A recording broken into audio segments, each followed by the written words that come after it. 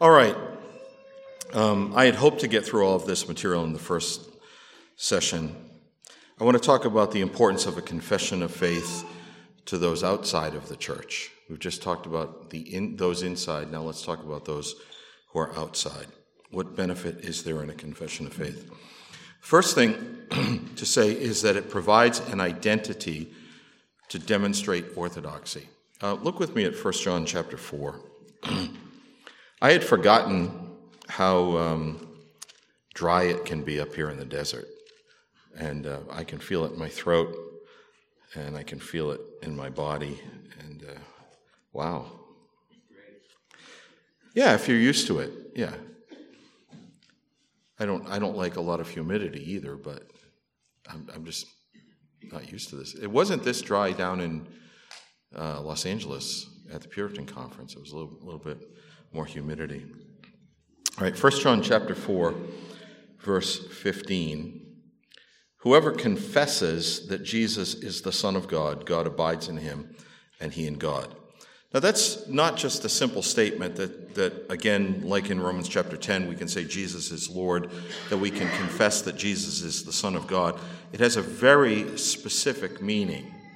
That meaning focuses on the fact of who Jesus is, both as the eternal Son of God and as the one who assumes our human flesh. And you know, in our day and age, this is becoming a growing necessity. People on the outside need to be able to look at us and categorize us. In fact, this is why our confession of faith was first published. It was published so that others might recognize our orthodoxy. Listen to these words. It troubles me that our confession of faith many times has been printed without the letter that precedes it, the letter titled To the Judicious and Impartial Reader. And I would love to be able to read the entirety of the letter to you, but I won't do that. I'll just read to you several paragraphs. But listen to what they say. They talk about the fact that there had been a previous confession issued in the 1640s, and that confession served its purpose and was very helpful, but it's not in print anymore, and it's difficult to obtain, and for other reasons they determined that it was best to issue a new confession of faith. So they say this: and for as much as our method and manner of expressing our sentiments in this, that is the second London, doth vary from the former, that is the first London, although the substance of this matter is the same, we shall freely impart to you the reason and occasion thereof. One thing that greatly prevailed with us to undertake this work was not only to give a full account of ourselves to those Christians that differ from us about the subject of baptism, but also the profit that might from thence arise unto those that have any account of our labors in their instruction and establishment in the great truths of the gospel, in the clear understanding and steady belief of which our comfortable walking with God and fruitfulness before him in all our ways is most nearly concerned. And therefore we did conclude it necessary to express ourselves the more fully and distinctly, and also to fix on such a method as might be most comprehensive of those things we designed to explain our sense and belief thereof. And finding no defect in this regard, in that fixed on by the assembly, now that's the Westminster Assembly, so the Westminster Confession of Faith, and after them by those of the Congregational Way, and they are referring to something that's called the Savoy Declaration, which was an edited version of the Westminster Confession that was published by the Congregationalists in 1658. So they're saying the Westminster Assembly did a great job, and so did the Congregationalists. We did readily conclude it best to retain the same order in our present confession. And also when we observed that those last mentioned, that is the Congregationalists, did in their confessions, for reasons which seemed of weight both of themselves and others, choose not only to express their mind in words concurrent with the former in sense concerning all those articles wherein they were agreed. Let me translate that for you. The Congregationalists gladly adopted the Westminster Confession of Faith, its paragraphs and its language, because they wanted to confess the same things. So the Congregationalists decided the best method was to follow those who preceded them. But also, for the most part, without any variation of the terms, we did in like manner conclude it best to follow their example. So what the Congregationalists did, we're doing, in making use of the very same words with them, both in these articles, which are very many, wherein our faith and doctrine are the same with theirs. And this we did the more abundantly to manifest our consent with both in all the fundamental articles of the Christian religion, as also with many others whose orthodox confessions have been published to the world on the behalf of the Protestants in diverse nations and cities. Now think about this way. They're looking backwards about 30 years in England, okay? And they say 20 years ago, the Congregationalists adopted the Westminster Confession, which was about 10 years old then, and they did so to confess the same thing, and we're following their pattern. But when we follow that pattern, we're looking across the English Channel to the continent of Europe and to the churches on the continent of Europe who also confess the same things as we do. You see how it's expanding here, both geographically and even in terms of time, because many of those confessions that came forth from the continent of Europe were older. So they're putting themselves into this stream. We want to say the same things that they do. And also, here's a great sentence. I know that Rich loves this one. And also to convince all that we have no itch to clog religion with new words. Isn't that great? I saw my doctor on Monday. He wants me to see a cardiologist because he's afraid that at 67, my veins are getting clogged. I can't tell. I feel fine, but he wants me to see. Well, they don't want to clog religion with new words. Let's use the old words. Let's agree with those who've gone before us. We readily acquiesce in that form of sound words which hath been, in consent with the Holy Scriptures, used by others before us. And then they make a really important statement. Hereby declaring before God, angels, and men. You know what that is? That's language from the pastoral epistles. Because Paul uses that kind of language as he writes to Timothy and calls Timothy to account. He testifies before the heavenly courtroom that the words that he's saying are true, or that the charge that he gives to Timothy is very important. So they're really ramping this up here. They're making this important. Testifying, declaring before God, angels, and men our hearty agreement with them in that wholesome Protestant doctrine which with so clear evidence of Scripture they have asserted. So this confession of faith was a means to demonstrate orthodoxy before others in the world. That's why it was published. And when we adopt it, it provides to others on the outside a demonstration of our commitment to the orthodox truths that have been held in the Church of Jesus Christ since the Reformation, and as we saw in the first hour, even before the Reformation, all the way back to the early church, to the church fathers. That's what this does for us. So a confession of faith for those on the outside demonstrates orthodoxy. A second benefit of a confession of faith is that it provides an identity in a day when identities are purposely hidden or ignored. Have you ever noticed the trend in church names? Existence Church, River Church, Love Church, Reality Church, Evergreen Church. What do they mean? Why do this? Well, because bland, generic evangelicalism, combined with a love for the trendy, takes away identity. There is no identity beyond the basic, the word church. Now, sometimes the word church even is ignored. We have a congregation not far from my house. I don't know what they are. That they just moved. Apparently they're quite large and they've sold their building. But on the front of the building, their symbol was an asterisk, not a cross. It was what kind of a symbol is an asterisk for a supposedly evangelical church? I really couldn't get it. And then they changed their name, and now their name is More Church, M-O-R-E, Church. Once again, I have no idea what that's supposed to mean. Now, somebody suggested there's a tendency among some charismatics to use the word more as if we want more. We hold up our hands and we want God to give us more. Maybe that's what they mean, but more church with an asterisk. I don't know. And, in my neighborhood, I would see cars with a bumper sticker of just the asterisk. Because I pay attention. Whenever I drive around, I'm always looking at signs for churches and church buildings. It's one of those things that my mind does. I knew that they were an asterisk church.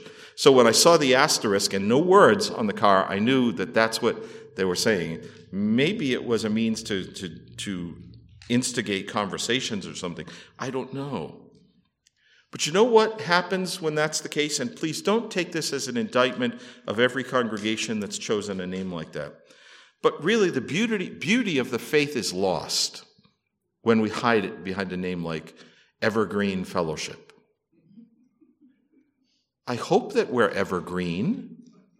If evergreen means growing and full of life, I don't have an objection to the concept.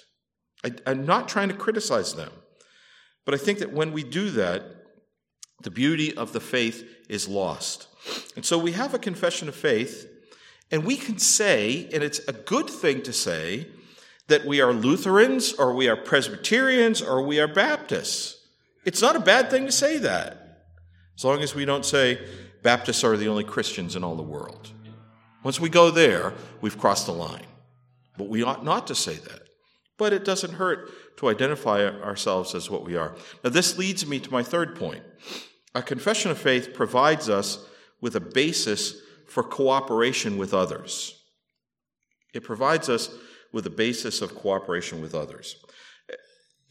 Sort of repeating what I just said. Brothers and sisters, we are not the only Christian believers, and our congregations are not the only Christian congregations. There are many others. Though we may have differences with them on one matter or another, on one doctrine or one practice, a confession of faith allows us to work together with them within certain boundaries. Now, the closest cooperation that we might have with others are churches that themselves hold our confession of faith, other Reformed Baptists. And we can work closely with them because they share the same doctrine and practice as we do, and they identify themselves in the same way that we do. Perhaps, though, we are able to work in many cases with other churches in the Reformed tradition. That's what I was able to do for 20 years at Westminster Seminary in California, which is approximately 1/3 Orthodox Presbyterian, 1/3 Presbyterian Church in America, 1/3 United Reformed Church, with a couple of other groups thrown in every once in a while for good measure, but was able to work with them. And then, because we share together those foundational matters of the Christian faith that are identified in the 4 great creeds of the church, we can work together with other evangelicals who confess the same things. In what certain circumstances and in the right way, we're able to do that. And that's a good thing. And we do it on the basis of our confession of faith. We can look at each other and say, this is what you believe, this is what you don't believe. When I was at Westminster, people ask me the question, have you ever had debates in the faculty lounge about baptism? They're anxious, ready. And I said, never. Never. I never did have one. And the reason that I never had one is that wasn't my job. I was a guest on their campus. I wasn't there to turn them all into Reformed Baptists. They were showing me kindness and our students kindness by allowing us to be there. You don't want a guest to come into your home and say, your wall would really look better if it was painted blue. Why don't you paint it blue? And I don't really like the carpet, and you really need to replace your sofa. It's a little worn out. What would you do if a guest came into your house and started doing that? Or your wife cooks a nice meal, and the guest sits down and says, this needs more salt, or you put too much salt in this, or why didn't you add garlic, or whatever. It would be wrong for a guest to do that, wouldn't it? And that's how I viewed my time at Westminster. I didn't want to be a bad guest. But in the classroom, man, I talked a lot about believers' baptism. And it was always ironic to me. I would look around and I would see a building that was built with basically Presbyterian money, a lot of it Dutch. And here I am, a Baptist in the classroom, trying to undo the doctrines that they hold dear in terms of baptizing babies. Now, they knew I was doing that. I was not being subversive in doing that. That was my job. The classroom was the right place to talk about that, not outside the doors of the classroom. But it was what we had in common that allowed me to be there for 20 years and share in those things. And I think it's very, very important for us to cultivate a mentality and a recognition that can see in others the grace of God in the gospel, acknowledge the truth of their churches, receive their ministry, sit under their preaching, work together with them in certain projects that would help to work together. And it's the confession of faith that allows us to do that, because they can see what we believe, we can see what they believe, and we can say, we have all of this in common, let's go forward. That's really important, because that's what Jesus prayed for in John 17, is unity in the truth. Okay, we differ on whether or not a baby should be baptized, but we have a whole lot in common. Let's go forward. Let's do that. A confession of faith allows us to do that. Fourthly, a confession of faith protects the church from external threats. You know, there is a dark side of working together with others because there are enemies. And there are enemies who will be subtle and seductive in the way that they work. If your Bible's still open to 1 John, just turn over a page to Jude. Jude 3 and 4.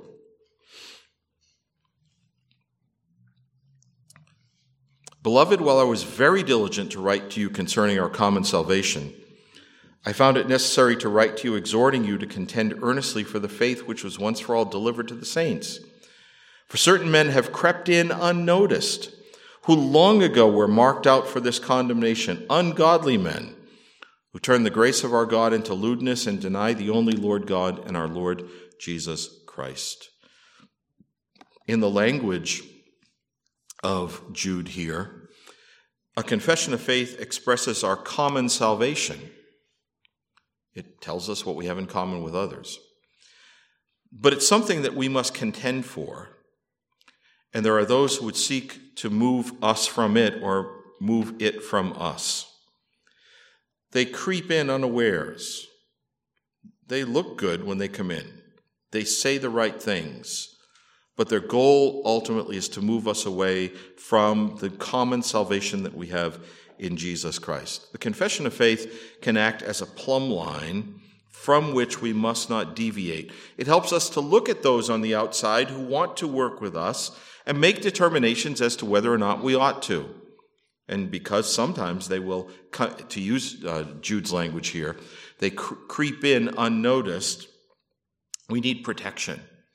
So that when suddenly we realize that someone has come in with nefarious motives, we have a means of determining what is right and wrong. So we have to be careful to do this. Now before I move forward into a slightly different subject, let me look back at my notes and summarize for you these 11 points that I've had, broken up into 2 sessions. A confession of faith provides clear content to our faith. It provides a basis of unity in the church. It provides a foundation for life and godliness. It provides theological safety and stability to the members of a church. It provides a basis for instructing children and converts. It provides guidelines for elders. It protects the church from internal threats. It provides an identity to demonstrate orthodoxy. It provides an identity in our day when our identities are purposely hidden or ignored. It provides a basis for working together with others, and it protects the church from external threats, that is, the dark side of cooperation. Now, there's probably many more things that we could say, but hopefully these 11 reasons confirm our strong commitment to confessionalism. Now, if you have questions that you'd like to ask about those things, we do have that Q&A session that's coming a little bit later, and we'll be happy to try to respond to some of them at that point. Brother, I've totally lost track of time. Where should I be heading towards? Okay, good, thank you. Now, what I would like to do is to begin to talk about our own confession of faith for a while and give you a sense of why it came into being and how helpful it can be. My son Sam, the other day, said something that was a little funny, but I knew what he meant immediately. We were talking about the confession, and he said, I've never seen a copy of the 1689 confession. Do you know why he said that? Because it was not published in 1689. It was published in 1677, and then in 1688, and then in 1699.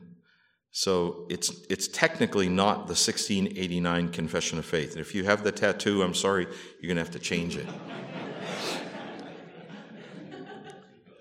It's called the 1689 Confession because it was adopted by the General Assembly of particular Baptist churches that met in London in September of 1689. But it's not, so that's one of my goals in life, is to get people to stop calling it the 1689 Confession. Call it the Second London Confession. Our confession of faith came into existence really because of a controversy that took place in the 1670s.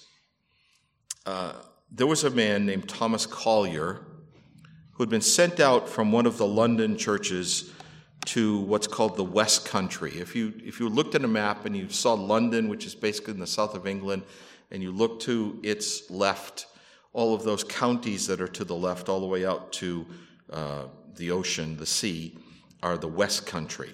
So especially Wiltshire and Somerset and Devon, those places. Thomas Collier was sent out there in 1645 by one of the London churches to plant congregations in the West Country, and he was very successful in doing so.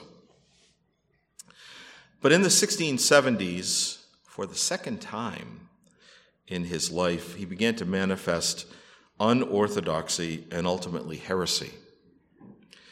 And he published a book. He was a very prominent man, well-known. In fact, there's a book by a prominent Presbyterian that's written against Thomas Collier. Because of his prominence, when he published a book with the title, A Confession of Faith, and because he had deviated so seriously from the faith once delivered to the saints, it was determined that something needed to be done. Now, there were many meetings that were held. Even his church in Southwick and Somerset asked for help from the elders in London. There were meetings that were convened. There were conversations that were had. And ultimately, Collier refused to repent of his errors. He had problems with the doctrine of the Trinity. He had problems with the Incarnation. He had problems with the doctrine of God in general. He had problems with eternal punishment. He denied justification by faith alone. I mean, this guy began to attack all the foundational doctrines of the Christian faith. And yet here's a prominent, well-known, particular Baptist publishing a confession of faith whose contents were completely unorthodox. So one of the remedies, there were two specific remedies that were employed by the Baptists, but one of them was to publish a confession of faith. And our confession of faith was intended to be a means to head off Thomas Collier's errors and to demonstrate that the rest of the churches did not buy the false doctrines of Thomas Collier, but that they in fact confessed Orthodox Christianity. You've heard me read from the epistle at the beginning, how they wanted to agree with the words of the Protestants, both in the assembly and the congregational divines, and then even with the broader Protestant communion in Europe itself. That's where our confession of faith comes from, and that's why its original date was 1677. The first known literary reference to the confession is in the handwritten minutes of the Petty France Church in London. And in August of 1677, there's an entry that says a confession of faith having been read by the brethren should be published, and soon after it appears. In fact, I've got digital copies. I don't own, if I had a copy of the Confession of Faith in its first edition, it would probably be worth $10,000. I've never even tried to think about buying one. I have seen some in libraries, but I've got digital copies of them. And there were 2 editions that were printed in 1677. That's the first time that we know that it came into existence. Now, as I've worked with the confession very closely for years, all kinds of ideas have come into my mind. One of them is I would like to be able to commission an artist, a very skilled portrait painter, oil on canvas type of thing, to depict the scene at which our confession of faith was edited. Now, there was no public meeting. Sometimes you'll read in some literature that there was an assembly of churches and they came together and they talked through matters. No, that didn't happen. It seems to have come out of the Petty France Church, and that the elders of the Petty France Church were the men responsible for editing the Confession of Faith. There's a lot of circumstantial evidence to make that point, including the fact that the first time that it appears in literature is in the Petty France Church book. But I like to imagine that there were a series of scenes. They obviously couldn't have done this in one sitting, but a portrait that would be painted of one of the sessions that was held. And I can tell you what that portrait would have looked like. If you're a skilled oil painter, come talk to me. Maybe I can commission you to do this painting for me. But I can tell you what it would look like. Imagine a room in an old building in London with a wooden table, and perhaps next to the table a case or a shelf of books. And 2 men, Nehemiah Cox and William Collins, are seated at the table. Now, we don't have any portraits of either one of them. We don't know what they looked like. There are a lot of portraits from the Puritan era. We don't have either one of those, though we're growing in our ability to build up biographies of the 2 men. Fascinating guys. Nehemiah Cox ended up with a medical degree from, I think it was from Leiden or Utrecht in the Netherlands, became an honorary member of an honorary fellow of the Royal Society of Physicians, died in 1688. William Collins was from apparently a relatively well-to-do family. He seems to have been a student at the Westminster School in London, which is one of the most prestigious private schools today in London, at Westminster Abbey. His family owned the right to the living. That's the term that was used for being able to appoint a minister in a parish in the Church of England. His family owned the right to the living of a church in Warwickshire, and there's evidence that Collins was involved in some way in that living. There's all kinds of fascinating things that we're learning about the 2 of them. But back to the room.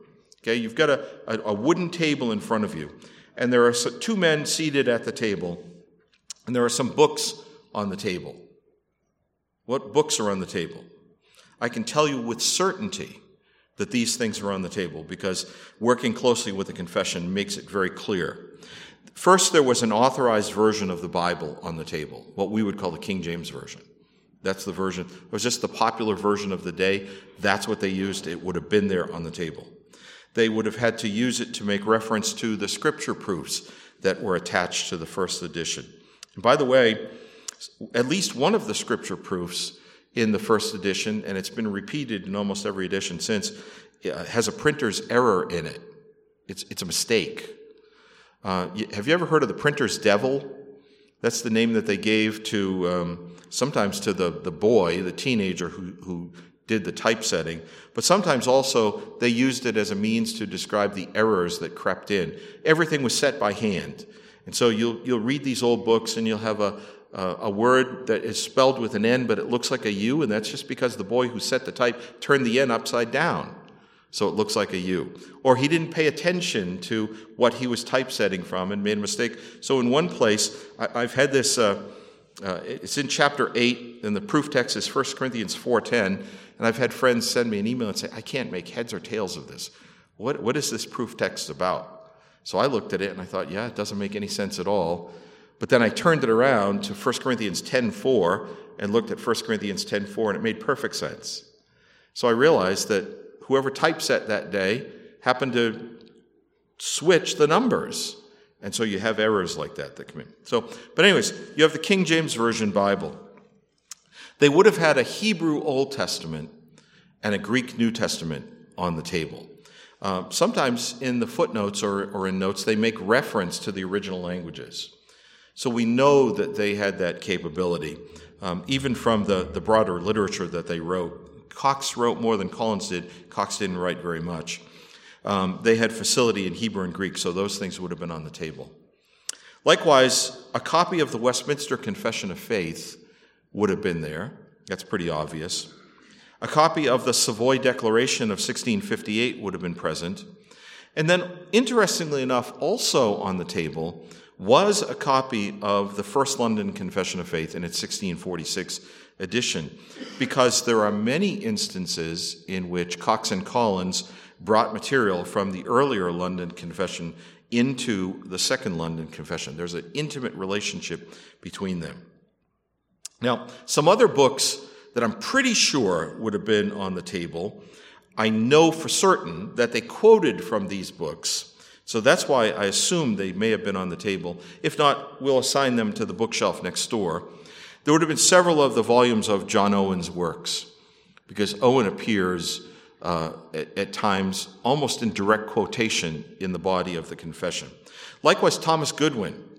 When you come to chapter 15 of Repentance, you'll find that they took chapter 15 from the Savoy Declaration, but it is summarized in one of the books of Thomas Goodwin. So he would have been present. Another, let's look at the bookshelf to the side. What would have been there? Well, there are several commentaries that seem to have been regularly used by our fathers as they worked through things, and especially when they made certain changes to the confession. There was published in the 1640s a lengthy exposition of the whole Bible that we call the English annotations. And these were notes that were made on most of the verses of the Bible by a number of different contributors. Some of them were members of the Westminster Assembly, but not all of them. Likewise, you may know the name Matthew Poole.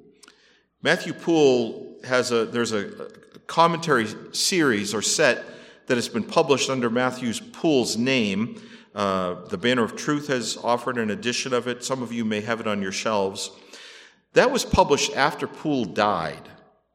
And Matthew Poole died when he got to Isaiah 58. So everything after Isaiah 58 was written by someone else, generally from Poole's notes.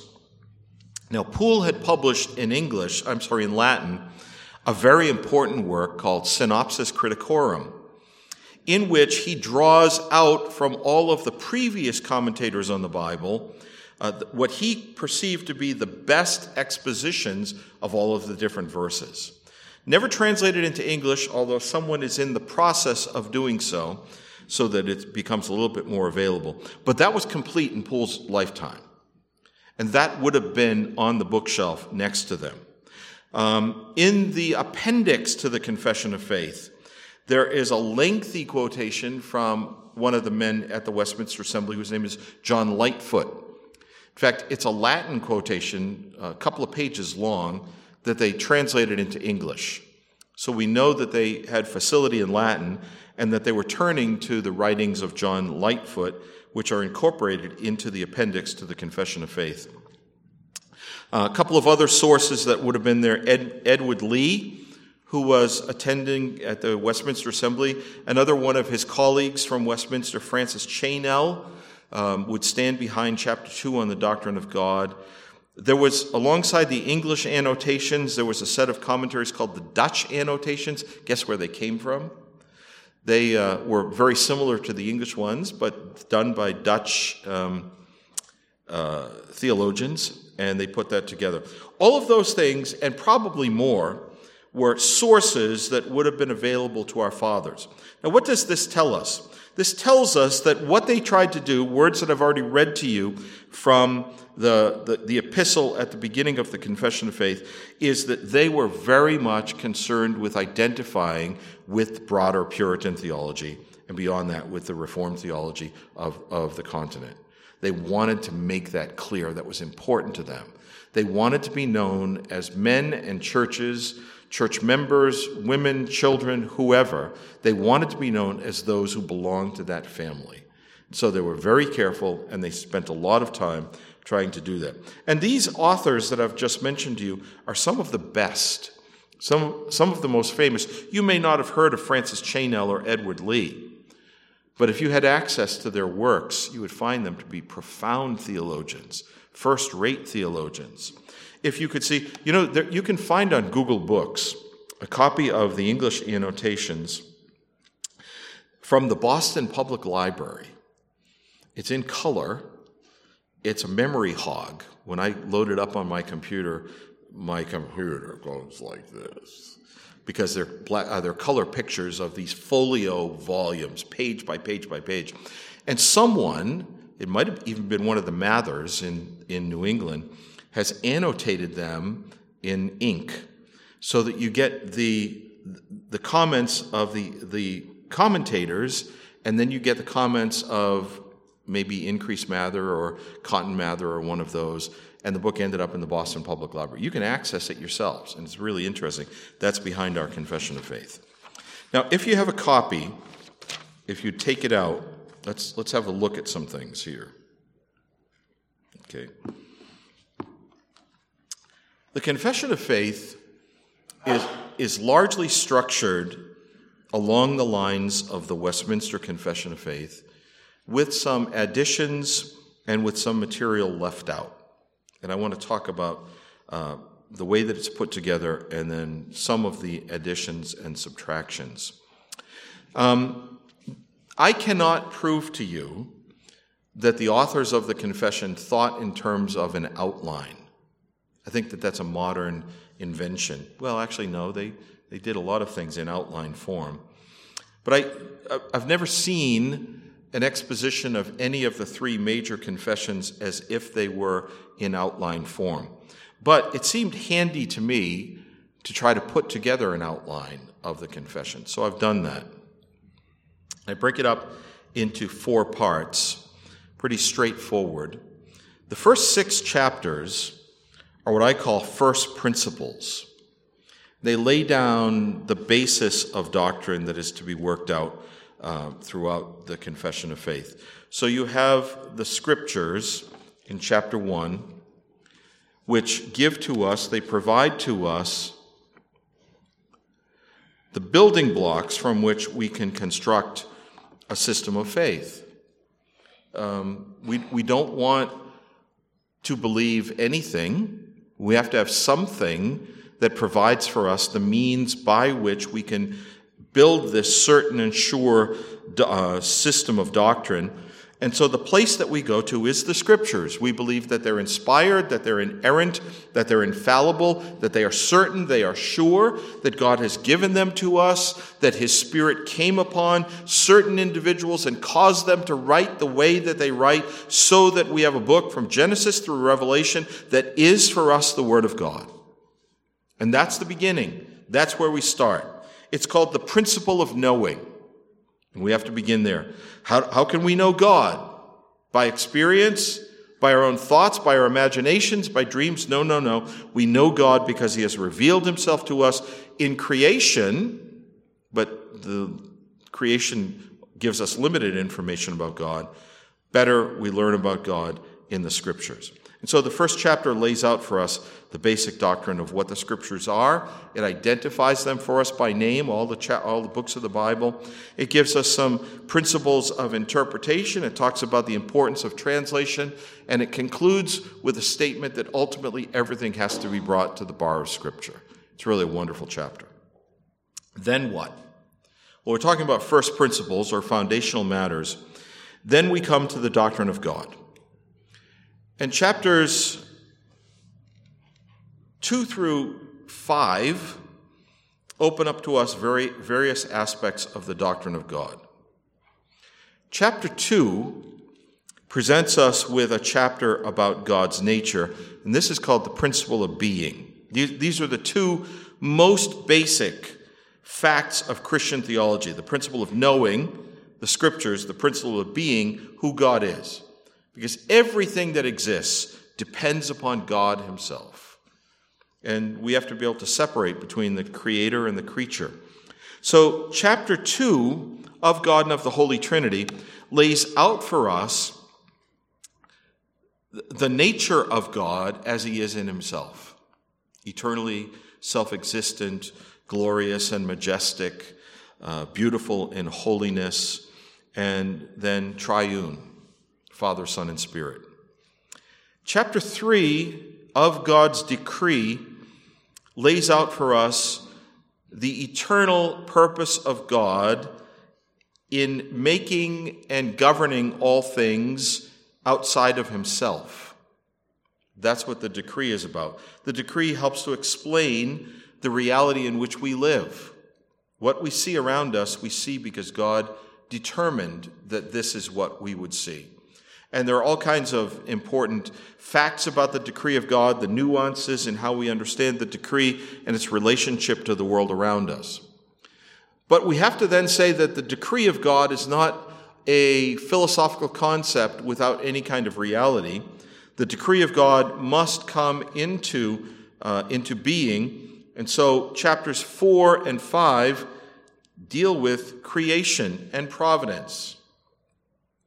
Creation speaks to us about the purpose of God in bringing into existence that which is not God. He does so in the space of 6 days, and all of it is very good. And providence, chapter 5, speaks to us about God's continuing purpose and involvement in the world that he has created. In fact, if you remember from the shorter catechism, or the Baptist catechism as well, the question is asked, what are the decrees of God? And that question is answered. And then it's followed by, how does God execute his decrees? And we're taught that God executes his decrees in the works of creation and providence. So what we have here in these first 5 chapters is the Scriptures, the building blocks, the doctrine of God, who he is, God's decree, the reality of his decree, it's eternal, and then how he brings it to pass in creation and providence. And then chapter 6 is about sin. It's about the marring of the good creation that God has made because of the fall of Adam and Eve, because of their wickedness, because of their sin. And it paints a realistic but dark picture of life in this world as a result of the disobedience of the first couple. Thankfully, the confession doesn't stop there, because it moves on into the second section. And the second section is chapter 7 through 20, which I call the covenant. B.B. Warfield, the famous 19th century Princeton Presbyterian, great theologian, makes the point that the doctrine of the covenant is the architecture. The architectonic principle is actually what he calls it. But it's the architecture upon which the central section of the confession is built. So it's like the skeleton of the doctrine of the covenant. And everything from chapter 7 through chapter 20, in one way or another, is related to the covenant. So chapter 7 defines the covenant for us. It gives us the basic doctrine. In fact, that's what both the second and the third sections do. They provide to us the basic doctrine in the first chapter of the section, And then the rest of the chapters set out for us various aspects of that doctrine. So we have the covenant defined in chapter 7. We have the covenant servant presented to us, Christ the mediator, in chapter 8. We have the covenantal setting described to us in chapter 9 of free will, where it speaks about man's will as created, as fallen, as renewed, and then perfected.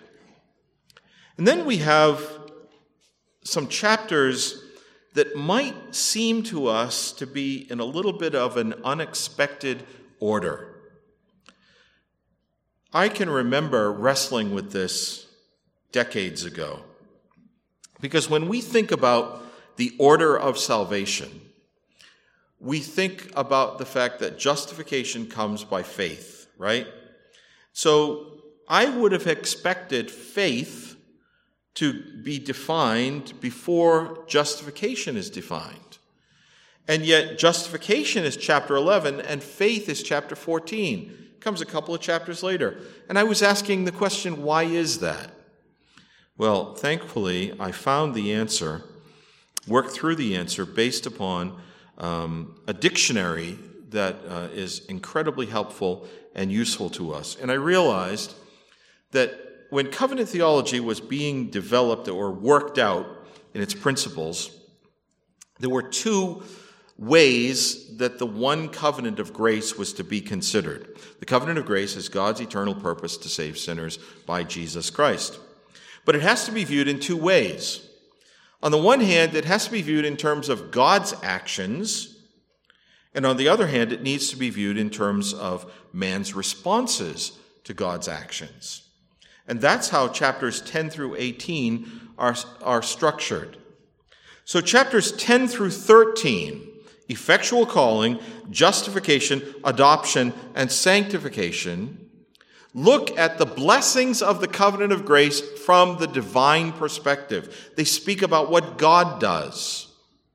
We're dead in trespasses and sins, and so the Holy Spirit of God must be sent to us to call us and give us new life.